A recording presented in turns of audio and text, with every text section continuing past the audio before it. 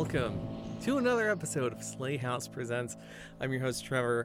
With me today, returning to the seat of the crime, I guess, is, I don't know, returning to my co-host chair is Caitlin. Say hi. I'm so glad to be back. I'm glad you're back. It's been a minute since we've done this, where we just sit down and kind of talk about books together. I think it's been since July.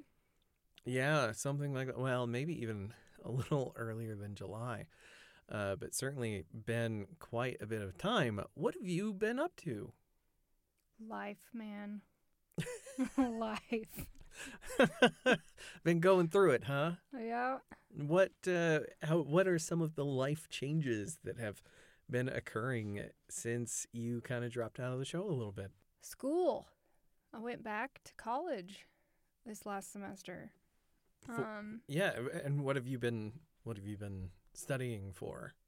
Well, I'm just trying to finish my associates. I'm gonna graduate in May, it's kind of blowing my mind. I never thought I would get here. I'm really proud of you for what it's worth. Yeah, I think was it over the summer that I looked at my credits and I realized that I was this close? I think that's right, yeah. I was like, holy shit, I only have 15 credits to graduate. Yeah. I can do this. Yeah. Like, yeah. So I just decided I am this close. I might as well do it. So I signed up for the fall semester. I took Spanish and World Lit, two of the things that Trevor has taught. And I was like, if I can't pass these with Trevor living at home with me, I'm fucked. ¿Y ahora puedes hablar en español? No.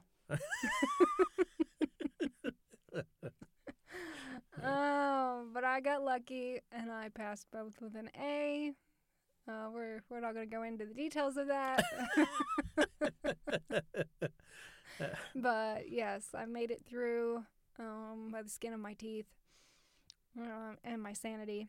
There were times Trevor would find me in the fetal position crying. Over Achilles. Over Achilles. It's not. I mean, it's not this big a deal. It's just fucking Achilles. It's just Achilles. But yeah, that's what I did all semester. That's what kept me from reading and being on the show. And yeah. But thankfully I'm on a short reprieve, and here in a couple of weeks I start back up. I'm thinking this semester, even though I'm taking one extra class, or we're taking 3 instead of 2, I think this semester might be a little easier. Yeah. What are you taking for the spring semester? I'm taking Intro to Ethics. I'm taking a film arts class, which I know you're looking forward to taking with me.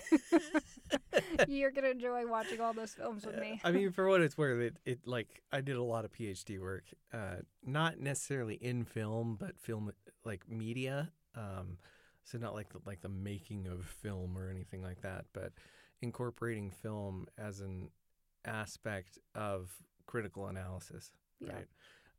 So I'm very excited about I'm probably more excited about your film studies class than you are. Yes. Yeah. And then the third one, I always screw up the name of it, but it's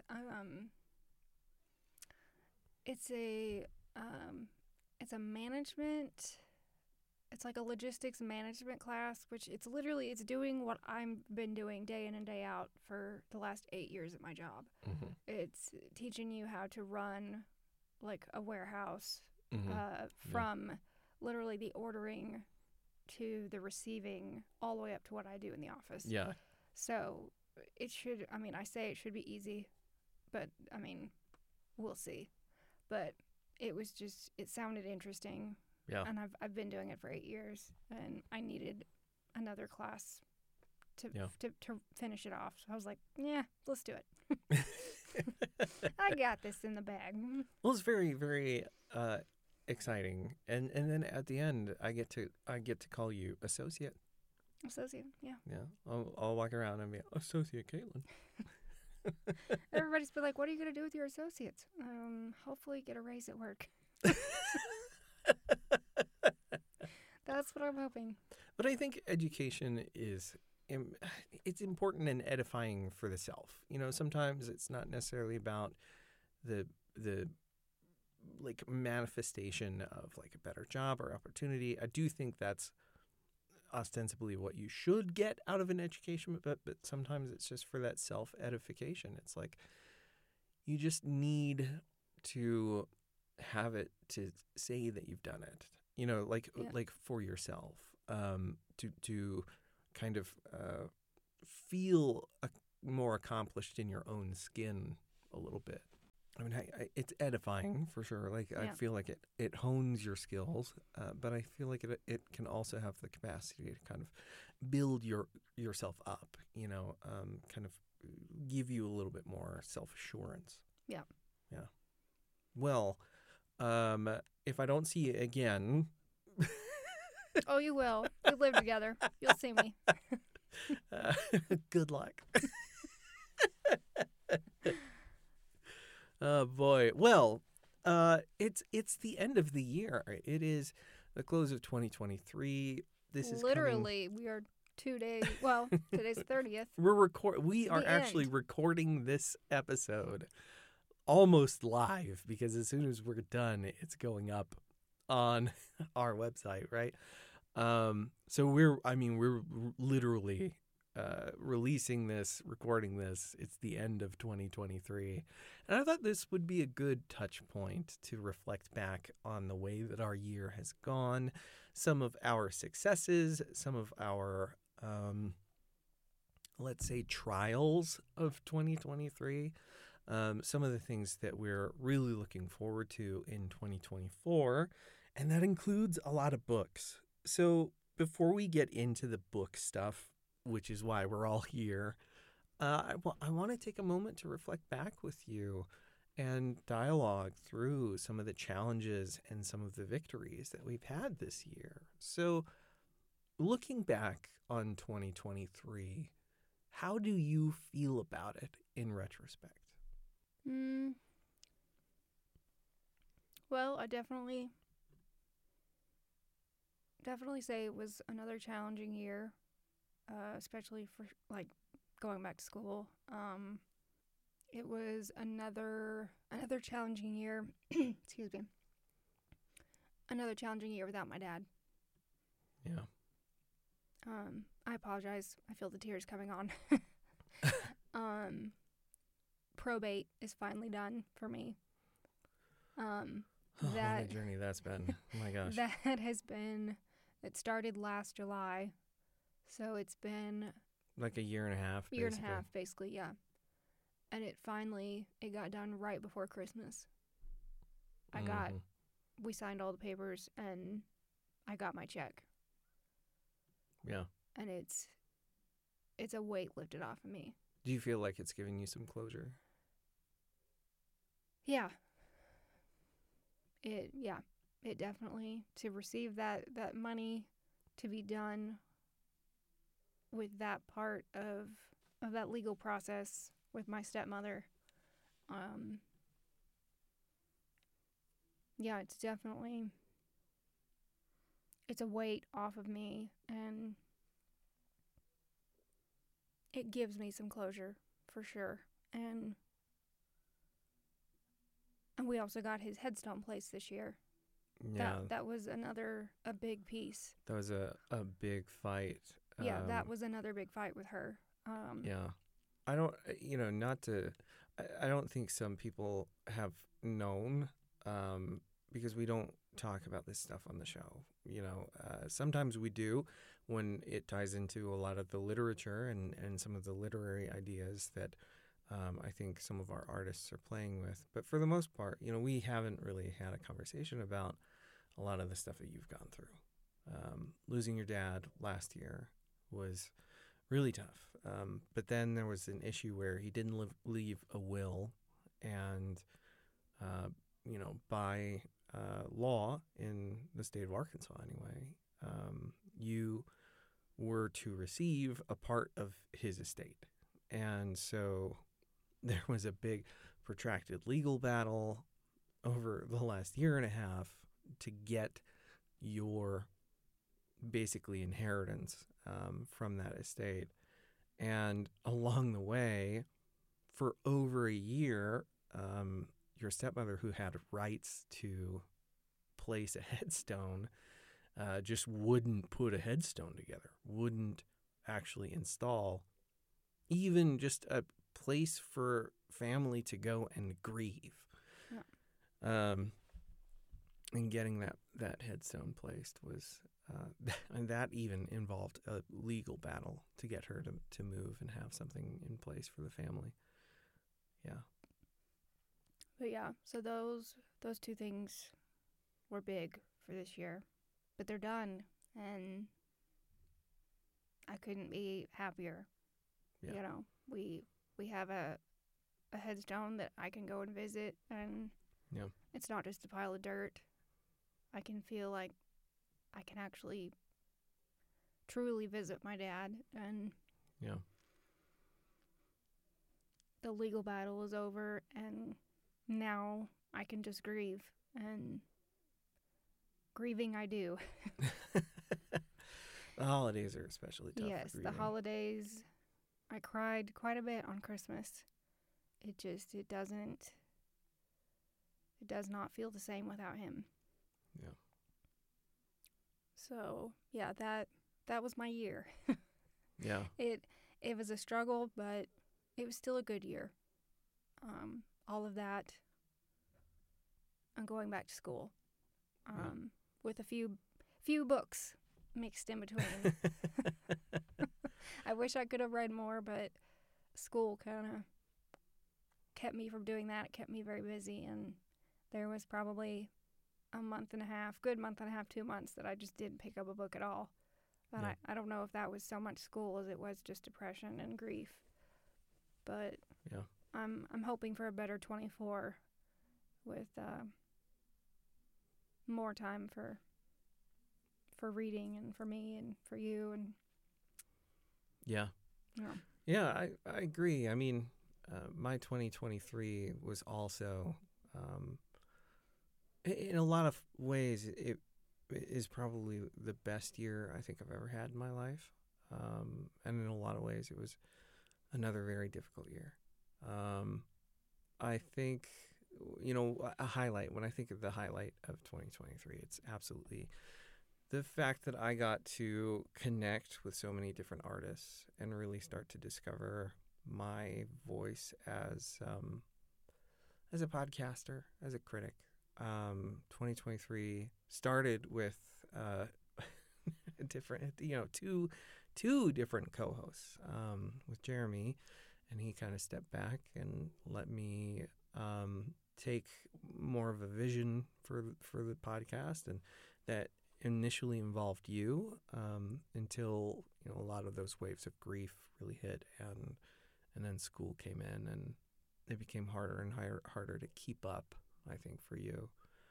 And then I kind of took over and started doing my own thing, which involved the very generous help of some very smart people who are way more interesting than I am. And the podcast, I think, has really taken off in a direction that I'm very proud of. And I look back on this year, and I look back on the conversations that I've had, and I look back on the books I read, and I think that in a lot of ways, this really was one of the best years for me, just in terms of that soul satisfaction. Like the feeding back into the soul a little bit, and I needed that. In the same breath, I think there have also been a number of different difficulties that we've both had to figure out how to navigate. Navigating your grief is really hard for me, as we know. Trying to work through a lot of that. Watching you go through school in the last semester was also really tough, because I think that school is real easy for me in a lot of ways, and I don't think that's the case for a lot of other people. And I see the labor that you put in, and I feel the frustration, that you had going back to school. And I feel like that was, difficult. There's a stressor there a little bit. Yeah. And I'm very proud of the work that you've done. But, at the same time, like, there were days when I feel like I just don't know what more I could do or contribute. How else could I be supportive? And on top of that, learning this year too that I have autism, and putting that into perspective against a lot of your own neurodivergence and the way that we kind of interact. My own autism. I don't. Yeah, I mean, in case the listeners don't know, both of us have autism, so it's we kind of butt heads.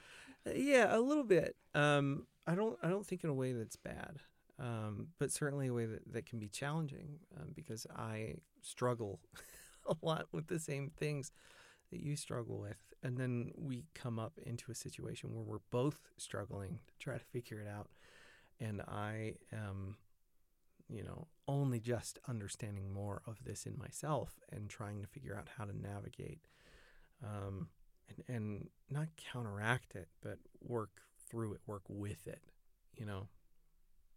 and that's hard. It's hard to go through some of that emotional turmoil and simultaneously, being, feeling like I am finding a space in a community I value, and I am meeting people that I need their words in my life, and in the same breath as I am finding this to be edifying, I'm also struggling through these other things that I am working on trying to incorporate, the both of these two worlds together, to be supportive, to do the right thing, to make the right decisions. And I think that that's a difficult thing for anyone to do, but it's certainly difficult for me. And I think that's just the mix of 2023. I don't feel like it was a bad year. I feel like it was a tough year, but I also think that it was rewarding to go through that process. I understand myself a little bit better at the end of 2023 than I did when I started. And I think that gives me hope for 2024 and puts into scope, at least for me, what I want out of another year. Yeah. Yeah. What do you think? I mean, do you have similar sentiments to 2023? I don't know. I mean, yes, I share your sentiment of feeling one way about yourself at the beginning and feeling a different way at the end. Why is your stomach still growling? We just ate. Is it my stomach? That was your stomach. We just ate, and his stomach is already growling.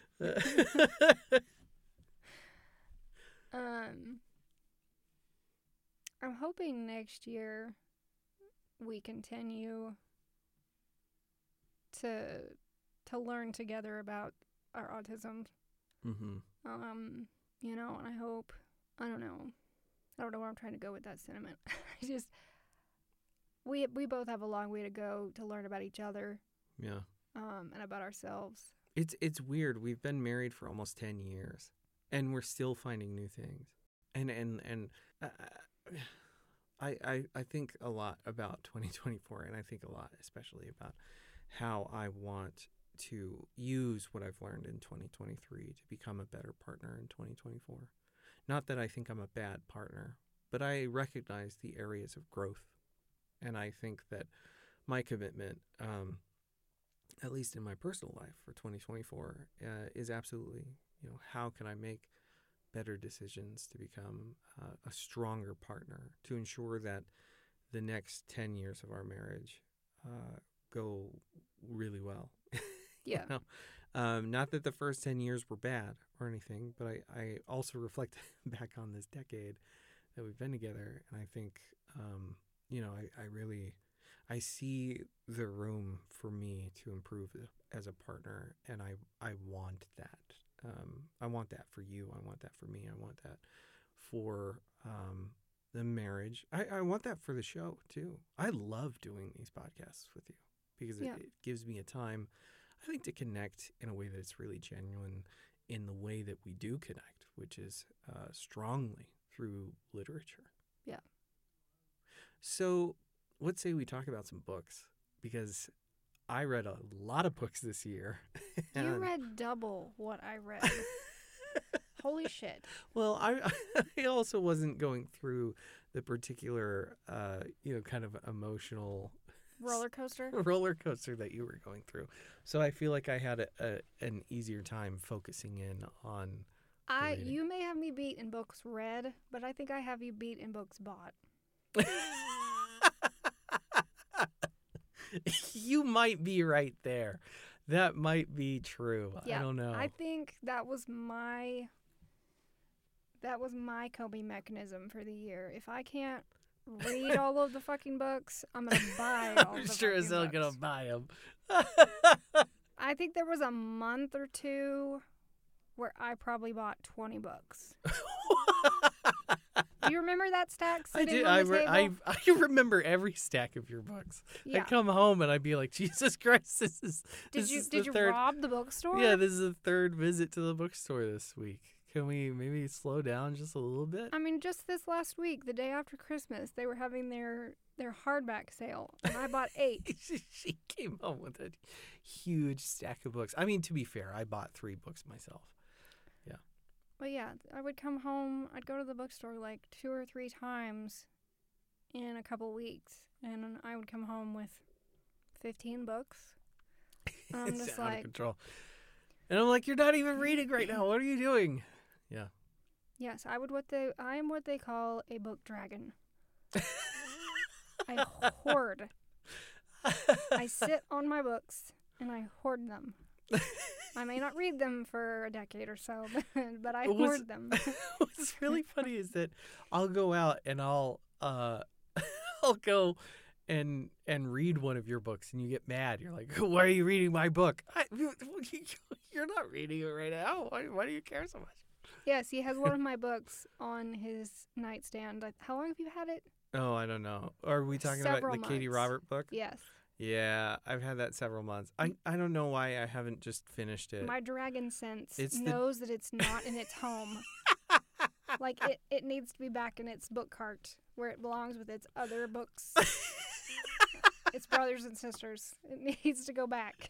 It's so funny. What's also funny is that we'll sit around and I'll talk about, you know, like books I like. She talks about books I like, or books you like, and you'll come in and you'll show me books, and like, this is the surreal part of my life where you came in the other day. We were having a discussion about beautiful book covers.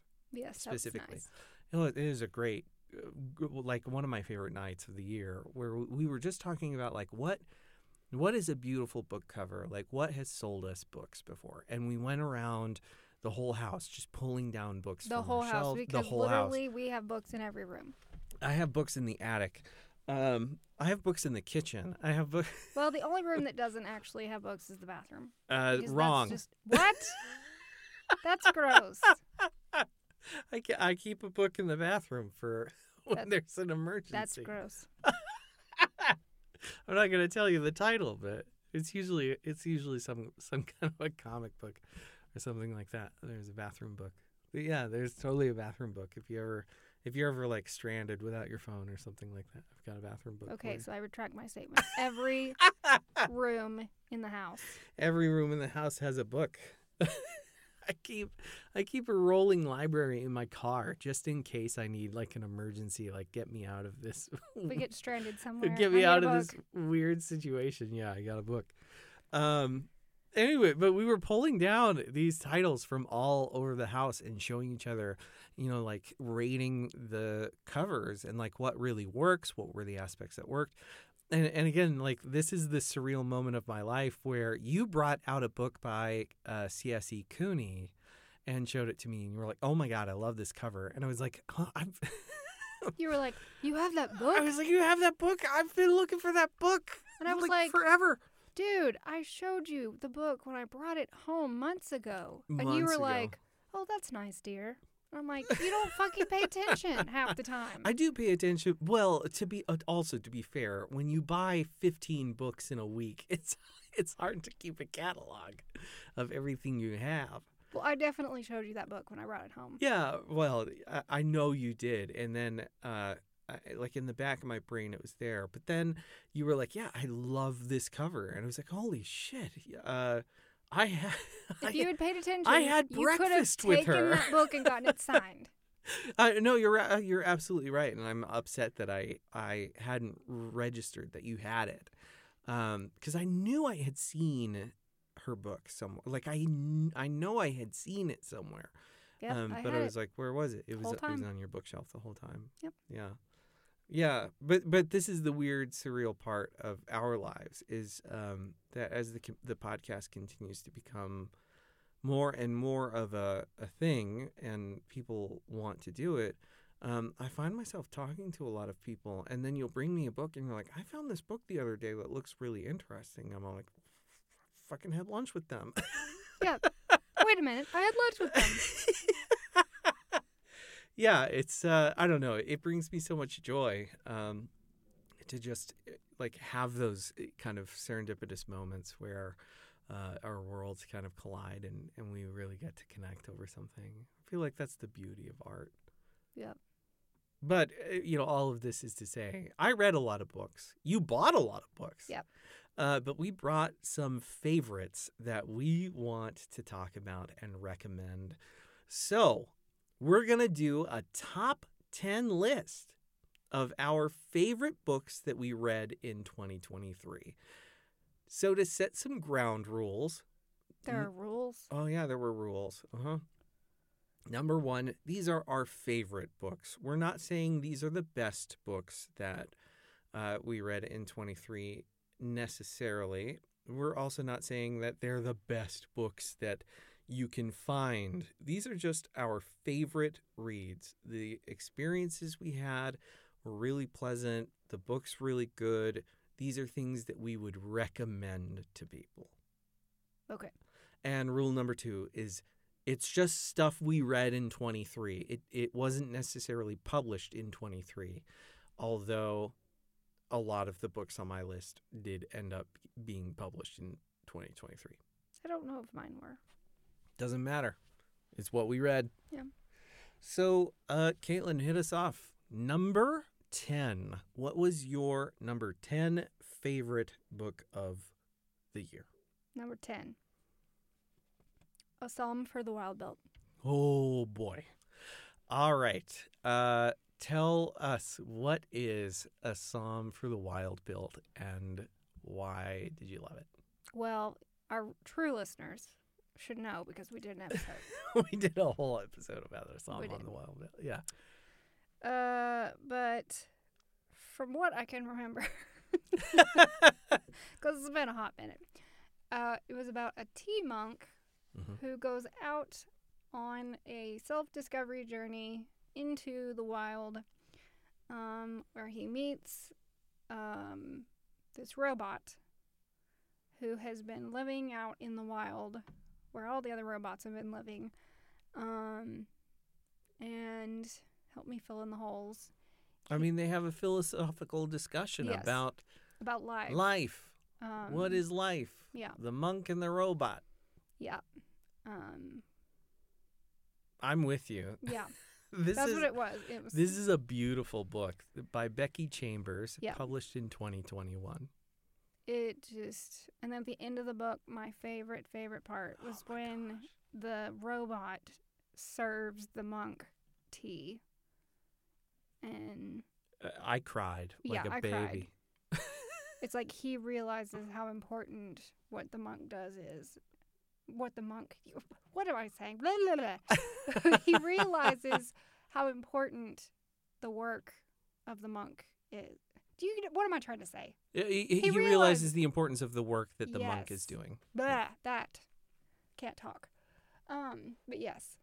And so he serves him the tea, and it's shitty because obviously he doesn't know how to make tea. The shitty tea is so great. But anyway, Exactly where the monk started. Yes, exactly where he started. But he still drinks it, and yeah. Yeah. For the record, I think the monk is a they. Yes, sorry. Yeah. I keep remembering. The monk is a they. Yeah. We still need to read the sequel. Yeah, I've got it sitting on my stack of shelves. Another one of those books that I really wanted to prioritize, but I had to keep doing stuff for the show and couldn't quite get to it. Well, that should be like top of the list for TBR for next year. You're not going to find me arguing because I definitely believe that to be true. Great pick for your number 10. Yeah. Might show up later. What was your 10? All right, my number 10 book of the year was The Daughters of Block Island by Krista Carmen. This was published in 2023. It just came out last month. It's available now everywhere. I think you get books, but it's from Amazon, their publisher, Thomas and Mercer. So if you're looking for it, you can go and get it. Daughters of Block Island, if you're interested. I did a whole episode interviewing Krista Carmen, talking about this book. It is a gothic novel about a girl who goes in search of her sister's killer, basically. She finds out she has a sister that she never knew she had, and she goes out to this Block Island in Rhode Island in search of like answers, not just to who she was, but what happened to her and why that matters to her, personally. It's very gothic, heavy on the gothic tropes, and yet one of the most compelling mysteries I read this year, and just great fun. I mean, it really dives into what makes the gothic such a compelling genre of horror and romance, and kind of this like the gothic. The gothic, I would say, is even a genre in and of itself. Yep. And so it's not just an exploration of like the gothic and why the gothic, I think, works as a genre. It's a celebration of all of that, but it also represents a lot of this kind of like interpersonal turmoil and explores the need for identity making, like the need to understand our traumatic histories if we're going to make sense of who we are. It is a beautiful book. Absolutely loved it. Just compulsively readable. And my conversation with Krista Carmen, where we talked all about the Gothic, it was just one of my favorite moments of the year. I loved that book. So my number 10 is The Daughters of Block Island. Okay. How about your number 9? My number 9, and this really, like, my last 3, my 9, 8, and 7 weren't really, like, I didn't specifically put them in this order for any reason. It was just kind of like these were thrown on the list together because Sure. they're the same author. But it was The Return by Rachel Harrison. Yeah, hit us with some knowledge. What's The Return about? So The Return is about a girls' trip to a hotel. If I remember correctly, hotel it's like a weird theme hotel, yeah. Yeah, it's a weird theme hotel. Upstate New York. Well, first, before they go to the hotel, this group of friends have a friend that just suddenly went missing. And then, like, a year later, she surprisingly comes back. Yeah. And then, so, like, as a celebration, they decide, let's have a girls' trip weekend. And so they all get together and they go to this hotel. And these weird, strange things start happening over this weekend trip. And it's one weird thing after the other. And, yeah, it is on keeps you on the edge of your seat. It's very thrilling. Yeah. It's probably one of the creepiest books I think Rachel Harrison has written. Yes. It was her first book published, I believe, and it's a ride. It gave me ride. The Overlook Hotel vibes. Yeah. Mm-hmm. Yeah. That's what it gave me when I was reading it. Yeah. I think the other thing I liked about it is it's actually really funny. Yes. It's like the friends are very quirky, and the dynamic between all of them. And the dialogue is so lovely. Yes. Yeah. I'm in agreement with you. Harrison just gets better and better as a writer. Every book I read from her, and I love The Return. Yeah, that's a really good book. Great pick. Yeah, and as we know, I picked it off the shelf because it was hot pink. Yeah, you did. And then I read it before you did. It was another one of those books that I was like, "Oh, this looks really good," and I read it, and you got mad at me for reading that one before you. Yeah, it's one of my pet peeves. Don't read one of my books before I read it. Yep. But yeah, that's right. Well, my number 9 was Graveyard of Lost Children by Katrina Monroe. This was another book that came out in 2023. It's going to be a trend. A lot of what I read this year was actually written this year. Graveyard of Lost Children is about a mother. She's about to become a new mother. No, actually, I think she has become a mother. Like, she's just recently a mother. But there's some mental illness that runs in her family. Previously, her mother had attempted to kill her when she was a child because she thought that she was a changeling.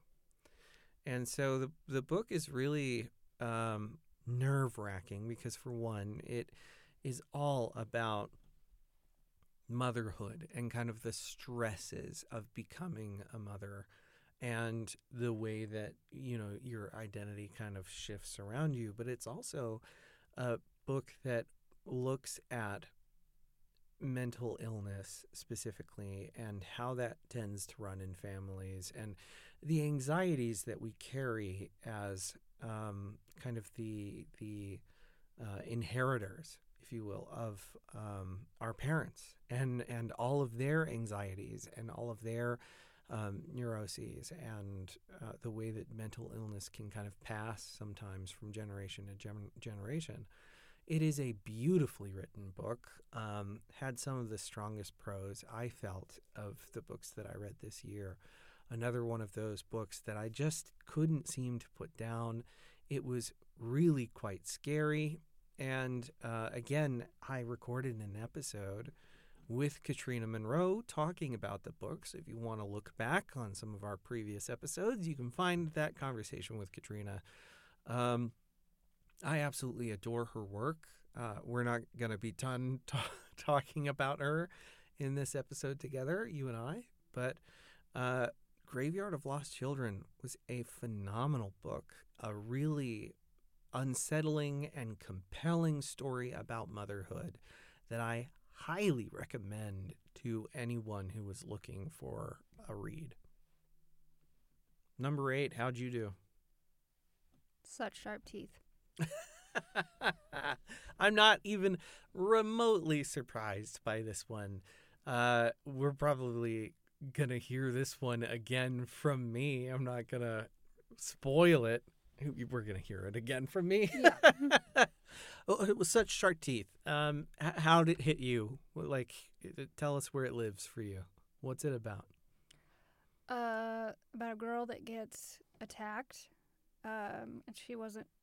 Remind me, like, if I'm saying something wrong, but she gets attacked and she doesn't realize what it was. Yeah. But then it turns out it was a werewolf. Yep.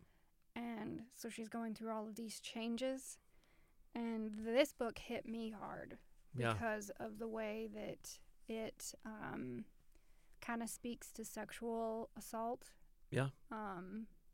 It hit me the same way, Kate. Yeah. Made me sob like a baby. Yeah. But the changes that she goes through that nobody realizes she's going through, because you can't just come forth and be like, hey, I was bit by a werewolf. Right.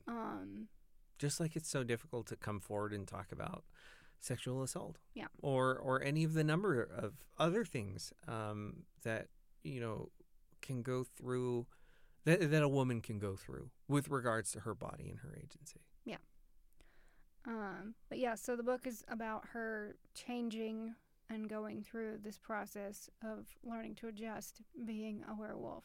And Yeah. But anyway, it was such a good book. A phenomenal achievement for sure. This one was published in 2022, late last year. It's only about a year old. I mean, golly, I think she's written a classic. Honestly, I am hard pressed to find a book that I think is going to withstand the test of time quite like such sharp teeth. For Yeah. me, she completely changed the game of how I think about werewolves. Yeah. Yeah, no, I'm totally in agreement with you. What an incredible pick. Yeah. Well, my number 8 book was Corporate Body by R.A. Busby. This came out in 2023, early this year. It is a novella.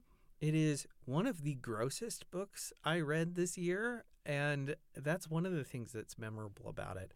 It's about a guy who's super poor, and he signs up for a research experiment so he can earn some money.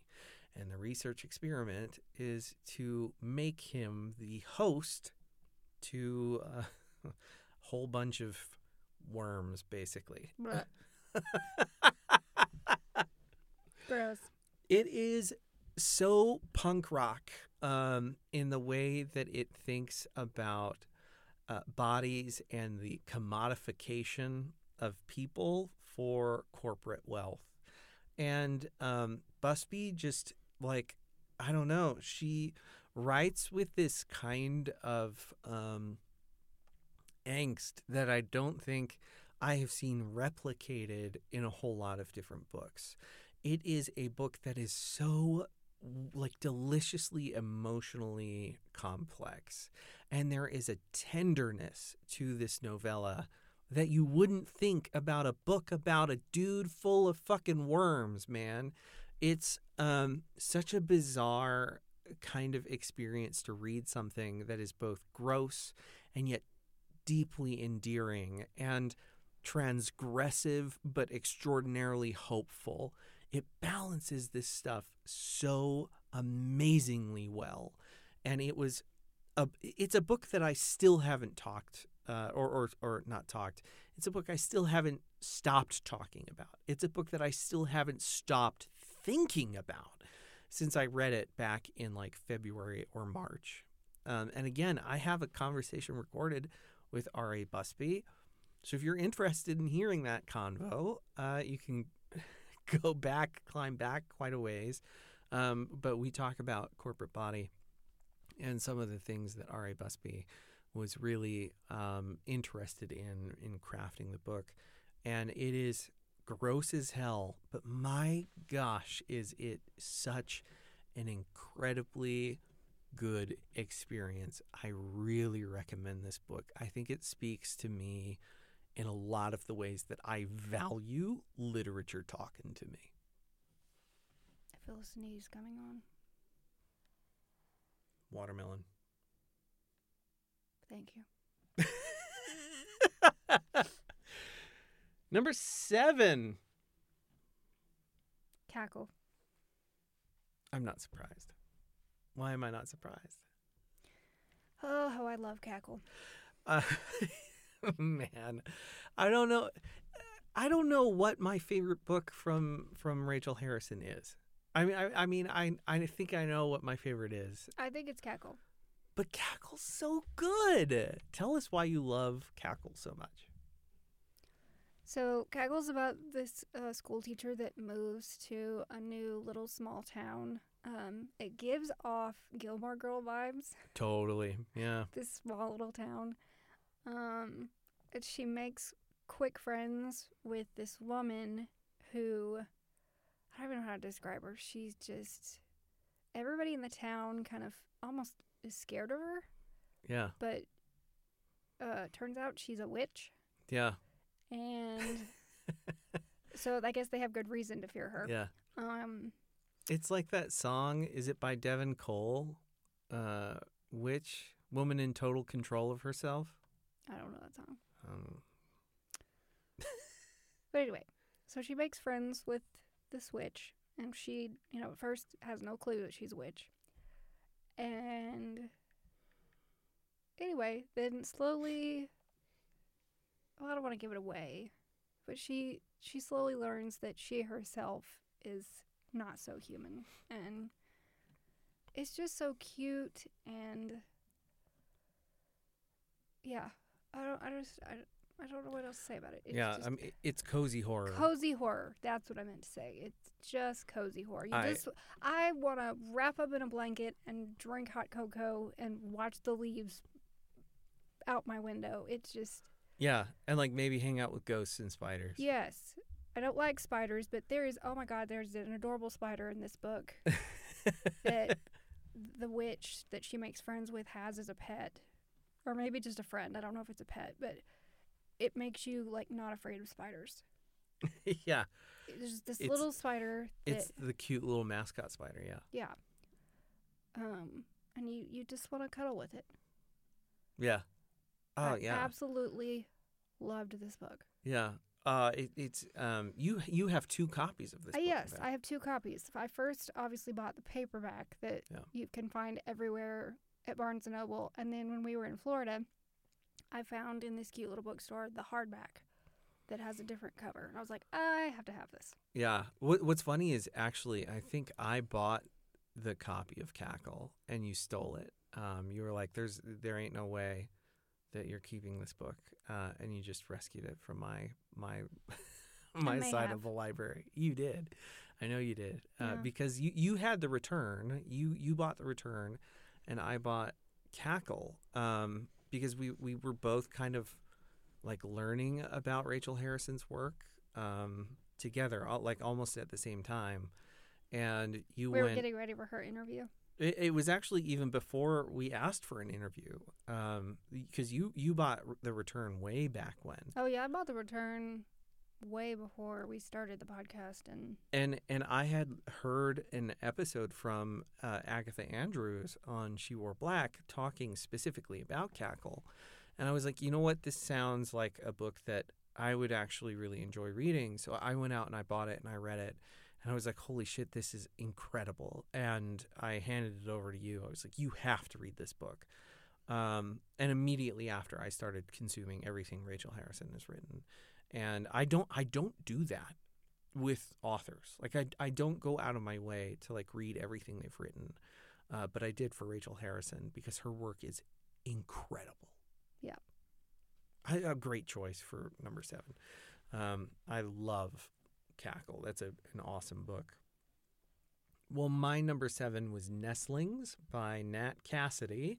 Also came out in 2023 in November. Nestlings is about a couple that move into a new apartment in like a historic and very prestigious building. And as they are living there, they come to find out that the building is infested with a whole bunch of evil creatures.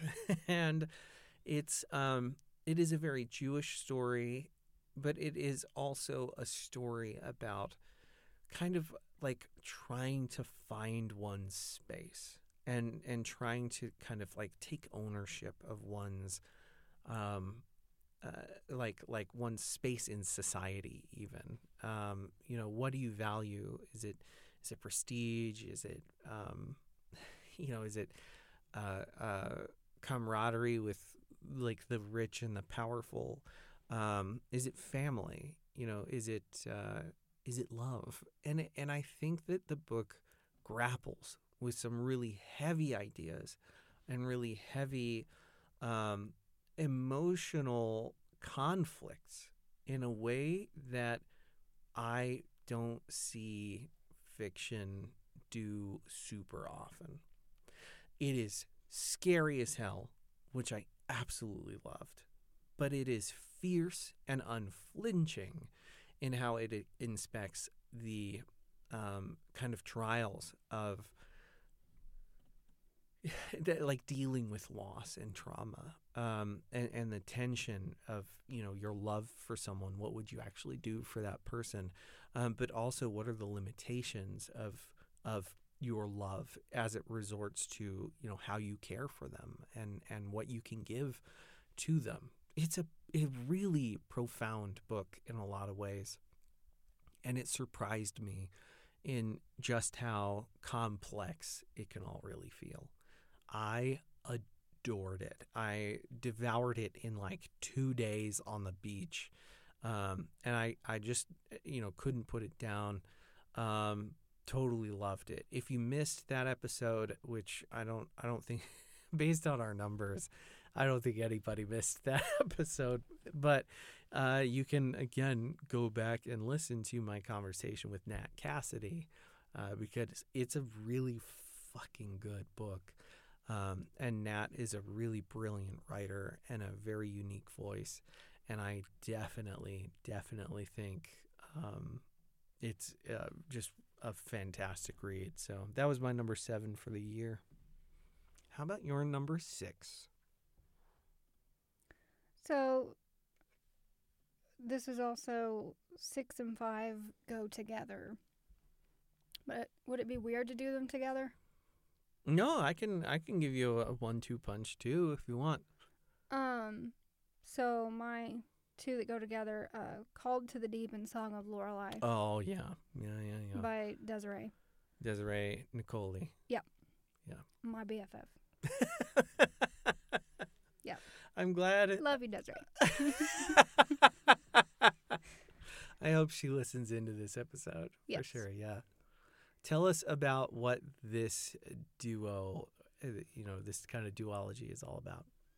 So this was, she called it eco horror. Yeah.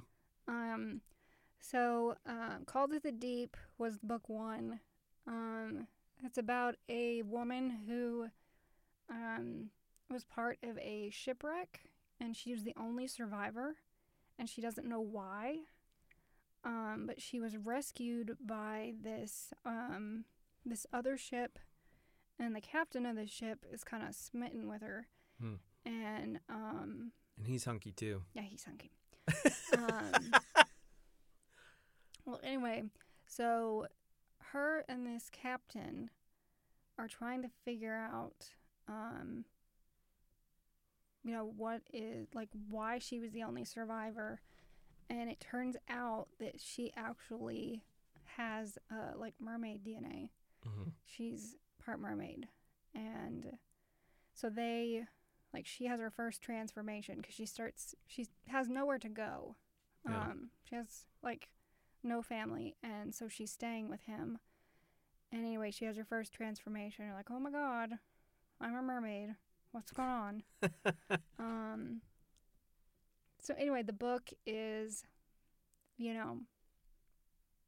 her going through this and him helping her. And, of course, they're falling in love and trying to figure all of it out. But it's not like The Little Mermaid. It's not like what you would imagine. Like, she has claws and sharp teeth. Yeah.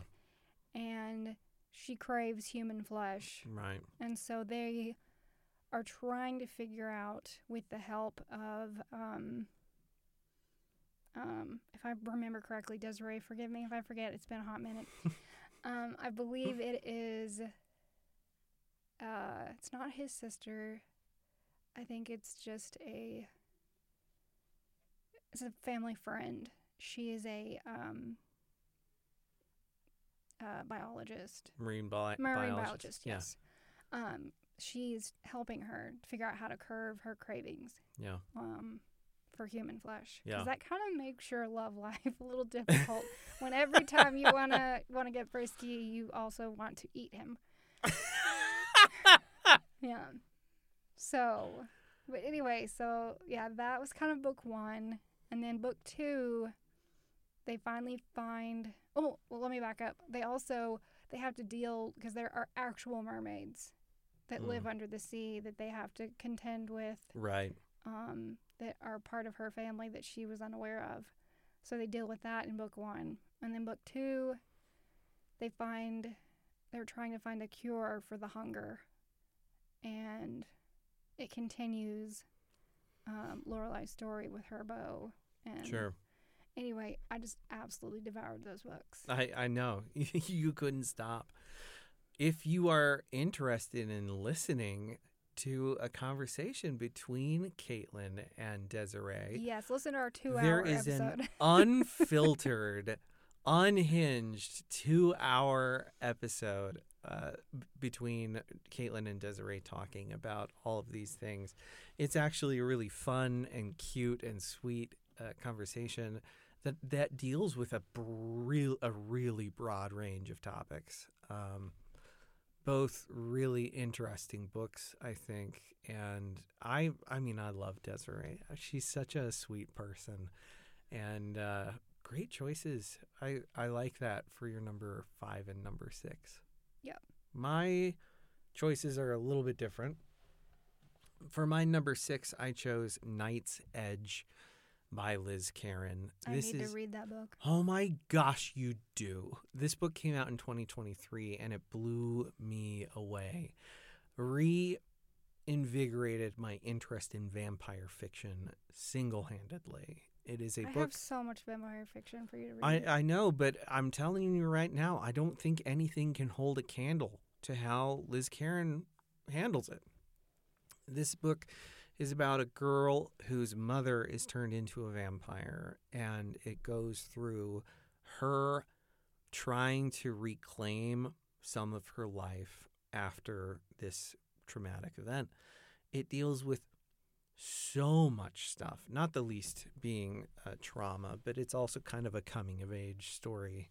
And it is just all about this girl trying to navigate her obligation to her mother, who is kind of a monster in a way, but also trying to navigate her own kind of coming into herself and what that means for herself after living under, kind of this trauma environment for so long. It is a beautiful book. It's so fucking sad.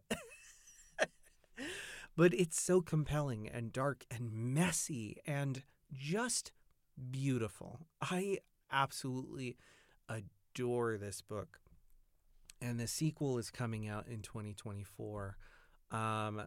Spoiler alert, it's one of my most anticipated reads of 2024. I can't wait to get my hands on this book to the point that I'm shaking people down on the street being like, have you heard? Don't traumatize people. Do you know where my book is? I keep talking to Liz every week. I'm like, my book's not here yet. Stop traumatizing people, Trevor. I need the sequel so bad because this book was so goddamn good. Just absolutely blew my mind. I love it. I love every line of it. Every little bitey cut to the heart line of it. I just absolutely think it's wonderful. It's I wish Twilight could have been this fucking good. Because I never at the time it was. I never would have left the vampire sphere if all of the vampire books were this good. There's just no way. It's so wonderful. So Night's Edge, that was my number 6. My number 5 pick was The Clackety by Laura Senf. This is actually a children's book. It was published last year. The sequel, The Night House Keeper, came out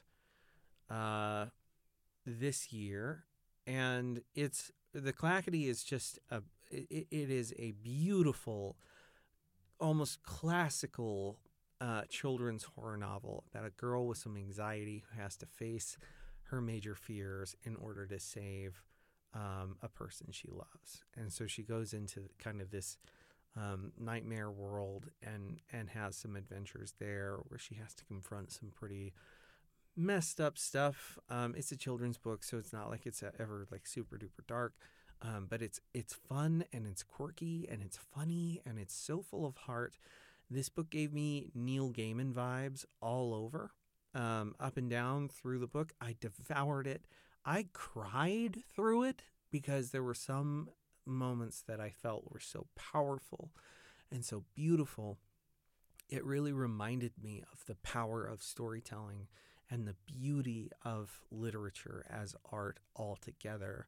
I told her and I told Ali Malinenko both, I wish that I had discovered their books before, 36. Like, I really wish I had these books when I was a kid, because both of them write so beautifully and they write stories that are so powerful. And The Clackety is just one of those books. When I look at it, all I can see is a piece of art. All I can see is just a marvelous story that I hope to give my nieces and my nephews as they grow older. I can't wait to introduce them to this book. And I am like, just, I'm the luckiest person on earth to have had a moment to talk to Laura Senf and discuss her literature with her, and to talk about childhood in literature. It's just one of my favorite moments of 2023. All of these favorite moments. So, yeah, if you want to hear more about Night's Edge, I recorded an episode with Liz Karen. We talk all about the messy stuff in her book. And if you want to hear more from Laura Senf, I talked to Laura Senf earlier this year in an episode where we talk about The Clackety, and we talk about its sequel, and we talk about children's literature and just why I think this art matters. All great conversations, I felt, and books that, again, these are some of the best books I've ever read, let alone just some of my favorite books that I've read this year. Hit us with some number 4. Okay, so number 4 was a reread. This was okay. not my first read, but it will always be a favorite. Heartstopper. Oh, gosh, yeah, okay. Yeah, hit us up. Why was this so impactful for you this year? Well, Heartstopper will never not be impactful. I mean, it will always be relevant. I mean, it will always be important. So, obviously, if you don't know what Heartstopper is, it's about Nick and Charlie. Charlie is this gay kid in high school who falls for Nick, this kid who he at first thinks is straight. Turns out he's bi. Well, he realizes he's bi after meeting Charlie. Right. And it's a graphic novel. But the whole graphic novel is just like their love story. It's them meeting and Nick realizing that he's not straight and that he has all these beautiful feelings for Charlie. And it's also you get background information about Charlie and everything he's been through, being bullied for, being a gay out kid in high school, and the struggles that they go through, and, Nick Googling, how do you know if you're gay? Yeah. It's beautiful. It's sad. It's everything. You feel the entire spectrum of emotions reading this. Mm-hmm. And it's just beautiful. Yeah. It makes you cry.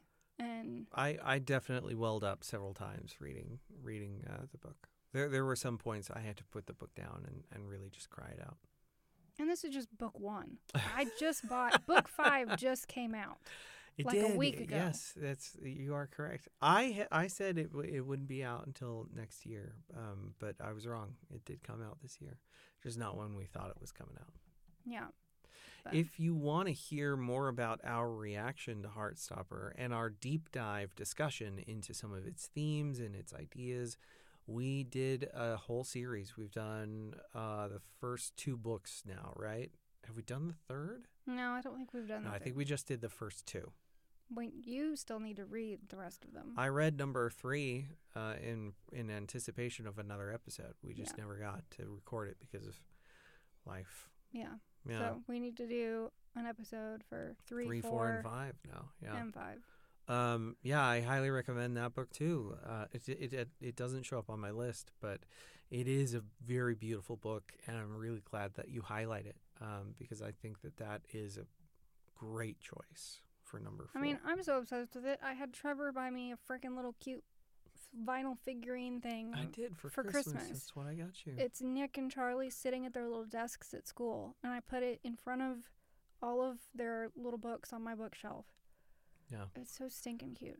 It is really stinking cute. Well, surprising absolutely no one, my number 4 choice was Such Sharp Teeth by Rachel Harrison. I mean, I'm not gonna necessarily add anything to what you already said because it's just a fucking great book.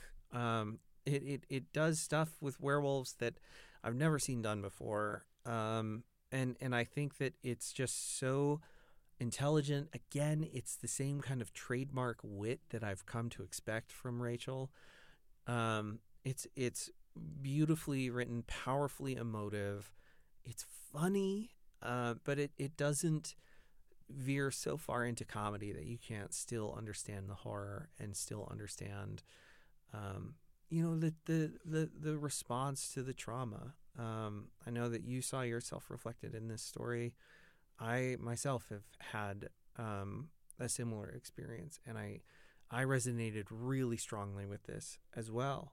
And talking with you about the book, I think was my favorite thing about having read it. And then we also talked to Rachel Harrison about the book earlier this year. So if you're interested in hearing that conversation too, you can go back and you can hear our conversation talking to Rachel Harrison about Such Sharp Teeth and some of her other work. We hope to have her on the show again when we can get our shit together.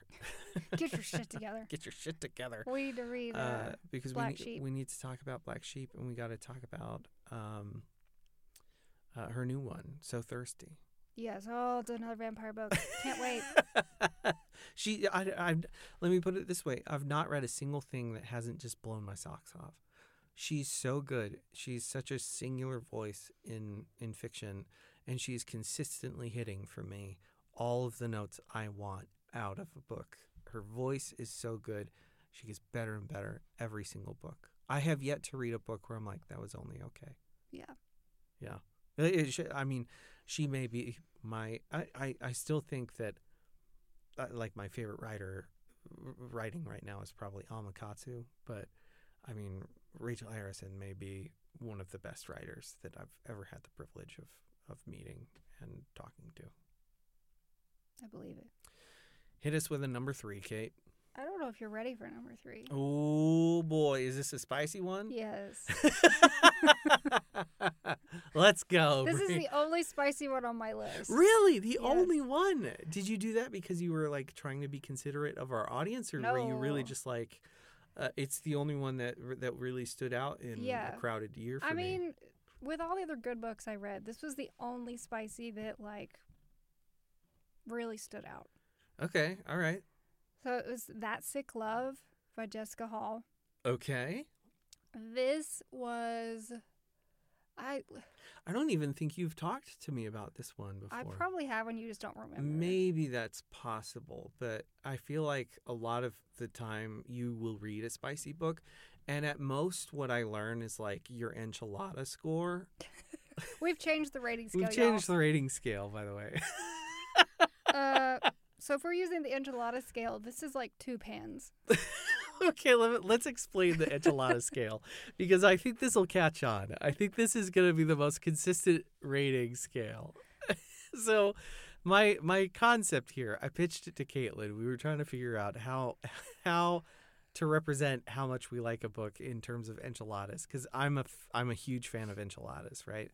So a 1 enchilada read is like, that's not enough fucking enchiladas. Get this out of my face. I'm not even going to waste my time, because even if that 1 enchilada is very good, it's not going to be fulfilling. It's just going to leave me hungry for something else. And fuck your enchilada. Just get it out of my face.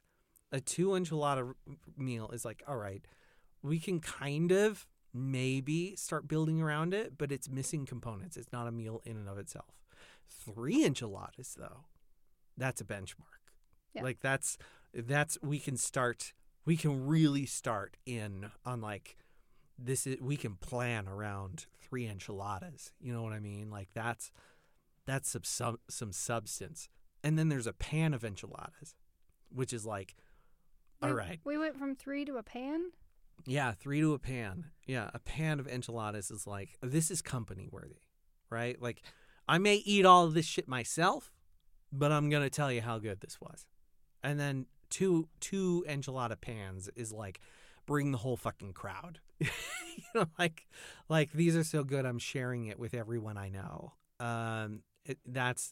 So that was the concept of the enchilada scale. So you're saying this is a 2-pan affair. Yep. This is a 2-pan event. Yep. Everybody, like, bring your dog, husband, and kids. Yeah. Maybe not the kids. Not the kids. Kids don't need to read this. Yeah, okay.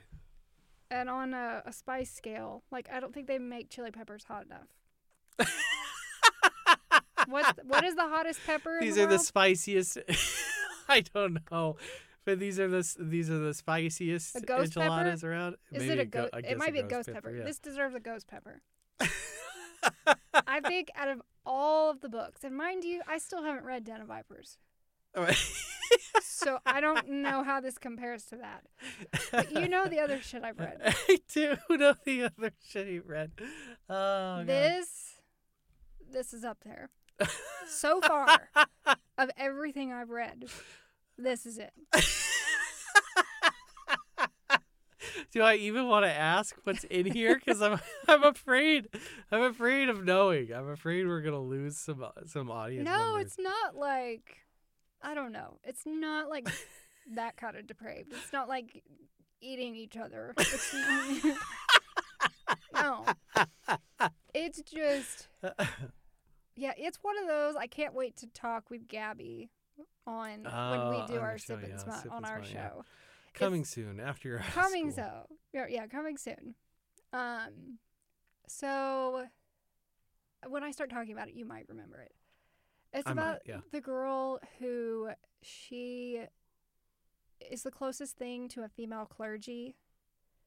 Like she went I to do recall this. yes, Yeah. she went to a school and became like a female clergy, and Right. like she's the first one to ever have done it.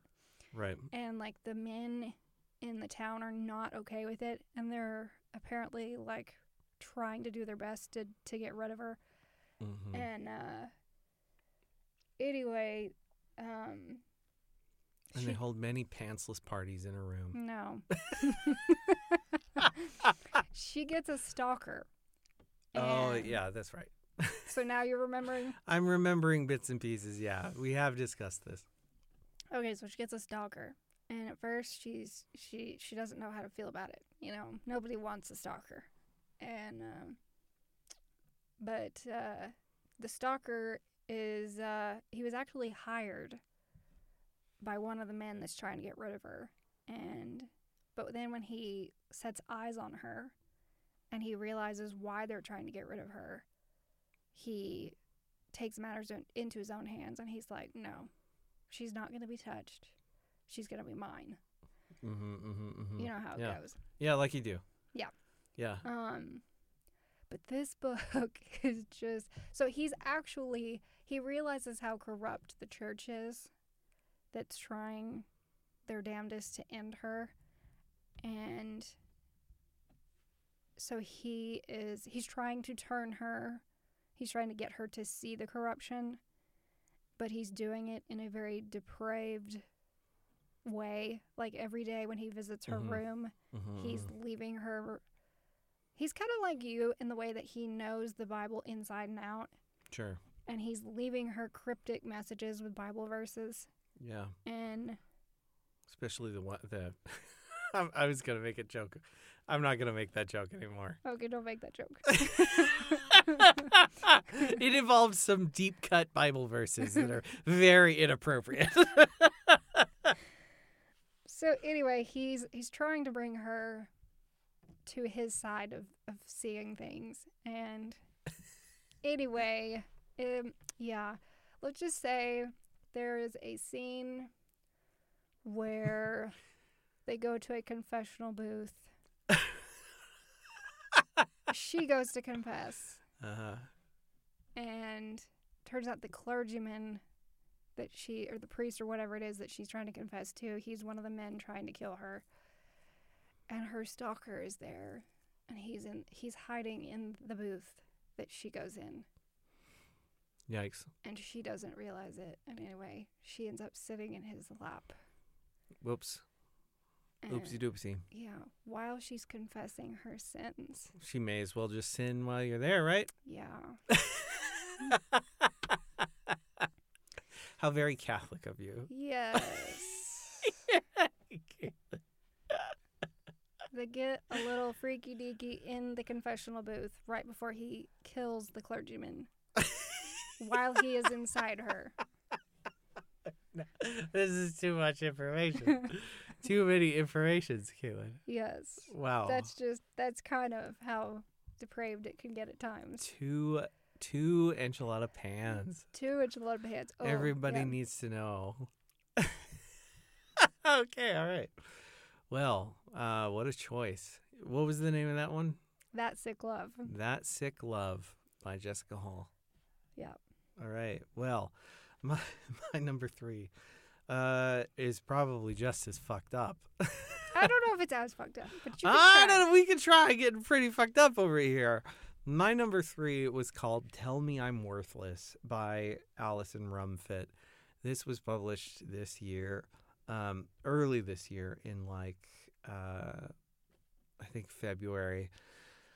I don't know how to describe this book. It's about a queer woman and a trans woman who had a friend. They went into a haunted house, and the haunted house terribly, terribly fucked them up and left them with unhealed trauma that they don't know how to navigate. And years later, they find one of their friends is missing. They got to kind of try to confront exactly what happened to them. And so they return to the house and have to relive their trauma and their horror. It is all kinds of wild. At its core, though, it is really a book about the kind of nefarious way that fascism can kind of slip into our communities and shape our discourse, especially in the ways that we think about women and we think about sex and gender, especially transgendered people. This is an incredible book, an emotionally horrifying and trauma-inducing book. It is the only book that I have ever read where I look at trigger warnings and I actually think you should probably read and respect these trigger warnings. Not because, they're not there to insult you, like it really is there because this is really deeply unsettling and troubling horror. And if it's not for you, it's not for you. And there's no shame in not reading it. But at the same time, it bears reading. It bears thinking about. It bears, like a response. We are living in a moment where it is more and more difficult to look out onto the world and see what we want represented in the world represented. It feels like we are driving ourselves to this fascist cliff, and there are real repercussions for that sort of thing. And by not confronting and having the conversation that we need to have about how this fascist discourse slips into our popular media and shapes public perception, if we're not having that conversation, we are allowing fascism to continue to seed and root itself in our society. And too soon, all too soon, we will not be able to do something against it. It is a beautiful book. It is a deeply unsettling book. It is the only book on this list that I will tell you I think is one of the best books I've read this year, but also a book I will never reread because it is too like too existentially draining and demanding. It is so like the hurt is so raw in this book. I just don't know if I can put my heart through it a second time. But it is an immaculately written, just extraordinarily beautiful work of art. And I just so highly recommend it, even though I also recognize it's gonna fuck you up. And you kind of have to go into the book being like, all right, let's get fucked up. But also know, like, it's not just there to hurt you, right? It is there to get you to think. And man, I can't think of a more worthy cause of art, than to exist to get you to think. Yeah. Well, how about your number 2 book? Number 2 and number 1 go together. Oh boy, do you have any honorable mentions that we need to save some space for, or are we just going for it? Just going for it. All right, hit us up. What's that number 2 and number 1, Caitlin? Number 1, number 2 is Fourth Wing and Iron Flame. Oh boy, hot take time. Tell us. I think anybody who's gonna read this book has probably already read it. I would hope so. If not, spoiler alert. What's the skinny, just like a couple sentences of the premise, and why were these your favorites for the year? Let me try to give a fast overview of this. Iron Flame was about a war college that kind of gave me like Hunger Games and Divergent. Kind of gave me a mix of those two. Yeah, okay. You go to this war college and you're either like a scribe or a healer or a writer. By writer, you have a dragon. And of course, Violet, the main character, she is chosen, or I guess her mother forces her to be a writer. So she gets a dragon. Actually, she gets 2 dragons. And she gets the most powerful dragon. And gotta love those. Yeah.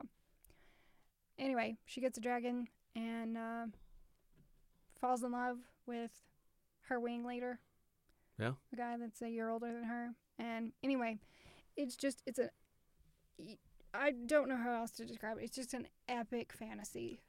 Epic fantasy and romantasy. Yeah, it's a romantasy. For sure. It just, you have to read it for yourself. Listen, if you haven't heard about this book, like, where have you been? Where have you been? Under a fucking rock? This was like the biggest book of the year. It and it's not even close. like not even close. Whatever book you think is the biggest book of the year, you're wrong. It's this one. It's Fourth Wing. It's Fourth Wing. And then Iron Flame was the follow-up. And it just... Yeah. Iron Flame was good, but Fourth Wing was just the best. Knocked it out of the park for you. Yeah. They both end on cliffhangers where you're just like... Yeah. I can't believe I have to wait a year for the next book. That's how it goes. That's how it goes sometimes. Yeah. And I can't believe people were actually debating that they wondered if this shit was written by AI. I'm like, you've got to be fucking kidding me. There was that debate, yeah. I don't know. I haven't read it, so I can't chime in on it. I don't know if I'll ever get to it. Not because I don't think that it's good, or like, I know it's popular. I don't know. It's not normally the thing that I think would that I'd really connect with. I could be wrong. I could be totally wrong. But I also think, like, everybody complaining about, like, oh, I think this is AI. I don't know. Is it? I'm not really sure. I don't know if they know how books work in publishing. It just, there's too much going on for it to be AI. I mean, there's just the world building and all the characters, and there's just way too much going on. There's too much nuance. Yeah. I don't know. Yeah. But yeah, it was definitely my number 1 for the year. Wow. By far. Blew everything else out of the water. Wow. That's strong. That's I mean, not to say that the rest of it wasn't good. no. I believe you. But- Knowing the quality of the books that you've chosen on this list, I'm not surprised. I'm not surprised that these are your two favorites, because I do think that like you couldn't put them down, even in the midst of like the semester where you were just like at the most pressured. I think you couldn't put these two books down. Like you devoured them instantaneously. Yeah. The last time that I devoured books that hard was ACOTAR. Right. And that was like last year. Yeah, that was last year.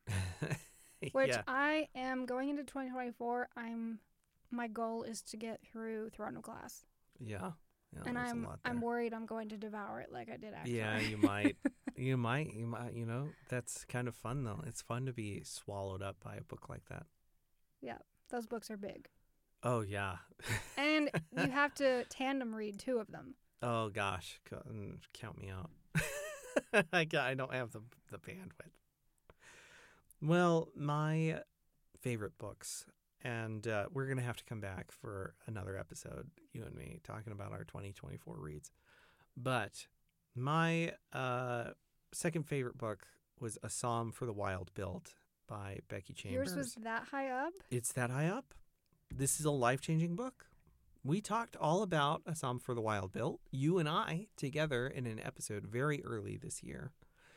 And we talked about all of the many things that this book kind of comes to represent for me. The questions that it left for me to chew through, specifically about like what is even the purpose of living. As someone who has struggled for so long with mental health problems, and someone who has been suicidal for much more of his life than not suicidal, I think that I do remember us talking about that and me saying, now that I've read this book, I can understand, because I know you have wondered for so long, what is the purpose of life? What is the meaning? yeah, How do I fit? yeah, and this book tackles that existential angst in a way that is both serious about it, but also playful with it. You know, like it's funny and it's heartwarming, and at the same time, I broke down. I had a full-on breakdown emotionally after finishing this book, where I just couldn't stop myself from weeping. It was so beautiful, and it was like it finally someone else put down on paper the questions that I have about how I feel about things. I just need to bring you a good cup of tea. Yeah, and just unapologetically was just like, yeah, you know what? Sometimes it's fucking hard. But also, why are you measuring your life in terms of what it's for, as opposed to just measuring it for what it is? Yep. And the beauty, the simplicity, and complexity, just oxymoronically, in that idea. You know, the dialectical approach of the kind of absurdity and the logic of that statement, of that idea. I just all of it. It just works. It works on me so well. And compounding that was the fact that I got to share that book with my friends and have that conversation and share it with you and sit in this very booth that we're in right now and talk about that. I just, I can't let it go.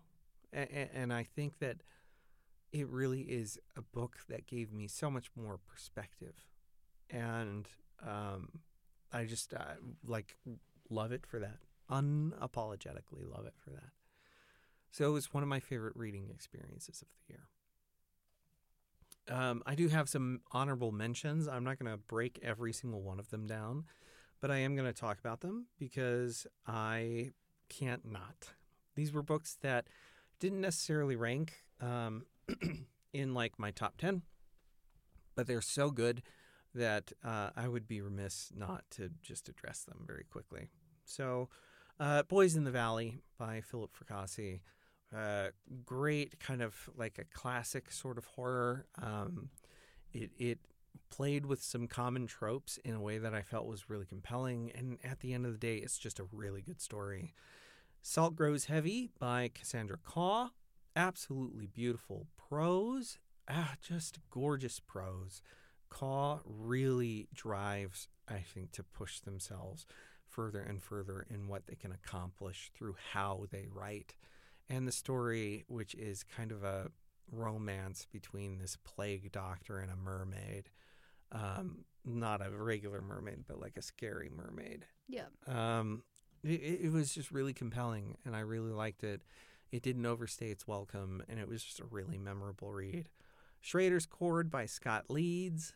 This is about a family that finds a set of records that can open up a portal to the land of the dead. It's a weird book. It's kind of a throwback book. It has some great horror elements. It's full of great heart. It's a Christmas book. It hit a lot of the things that I like out of genre literature, and it's just fun. It's like heartwarming. It is. It's just good. You know, when you just read something and you're like, man, I could do more of that. That was Schrader's Chord for me with Scott Leeds. The Scourge Between Stars with Ness Brown. This is a book about a lady captain on a starship that's gone, kind of breaks down in the middle of space, and there's an intruder on the ship. And they have to try to figure out how are we going to navigate this new problem. It gives off major alien vibes in a very good way, but it also raises some interesting existential questions about human life as we continue to kind of destroy our own planet and what our future looks like. It's very hopeful in spite of its horror roots, and it's just fun. I really, really enjoyed the hell out of that book. And then Candy Cane Kills by Brian McCauley. I would be remiss if I didn't at least mention Brian McCauley in every fucking episode I do because his stuff is so good. He brings so much heart into a book, and Candy Cane Kills operates really well as a slasher. It's got all of the crazy kills that you want in a horror book, but it is also packed with character. I don't know how he's a fucking wizard.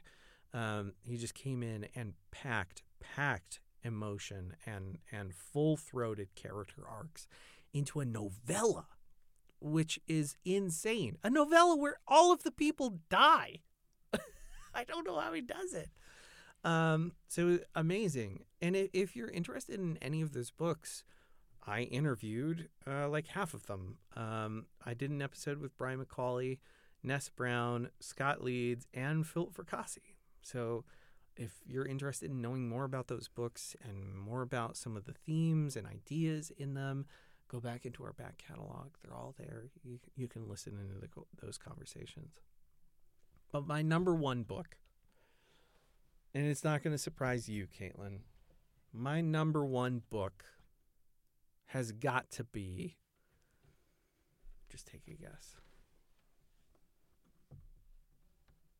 I don't know. Really? You don't know? I'm about to say it, and you're going to be like, oh, yeah, I did know. Hit me with it. Whale Fall by Daniel Kraus. Should have known. I haven't shut up about this book. Yeah. I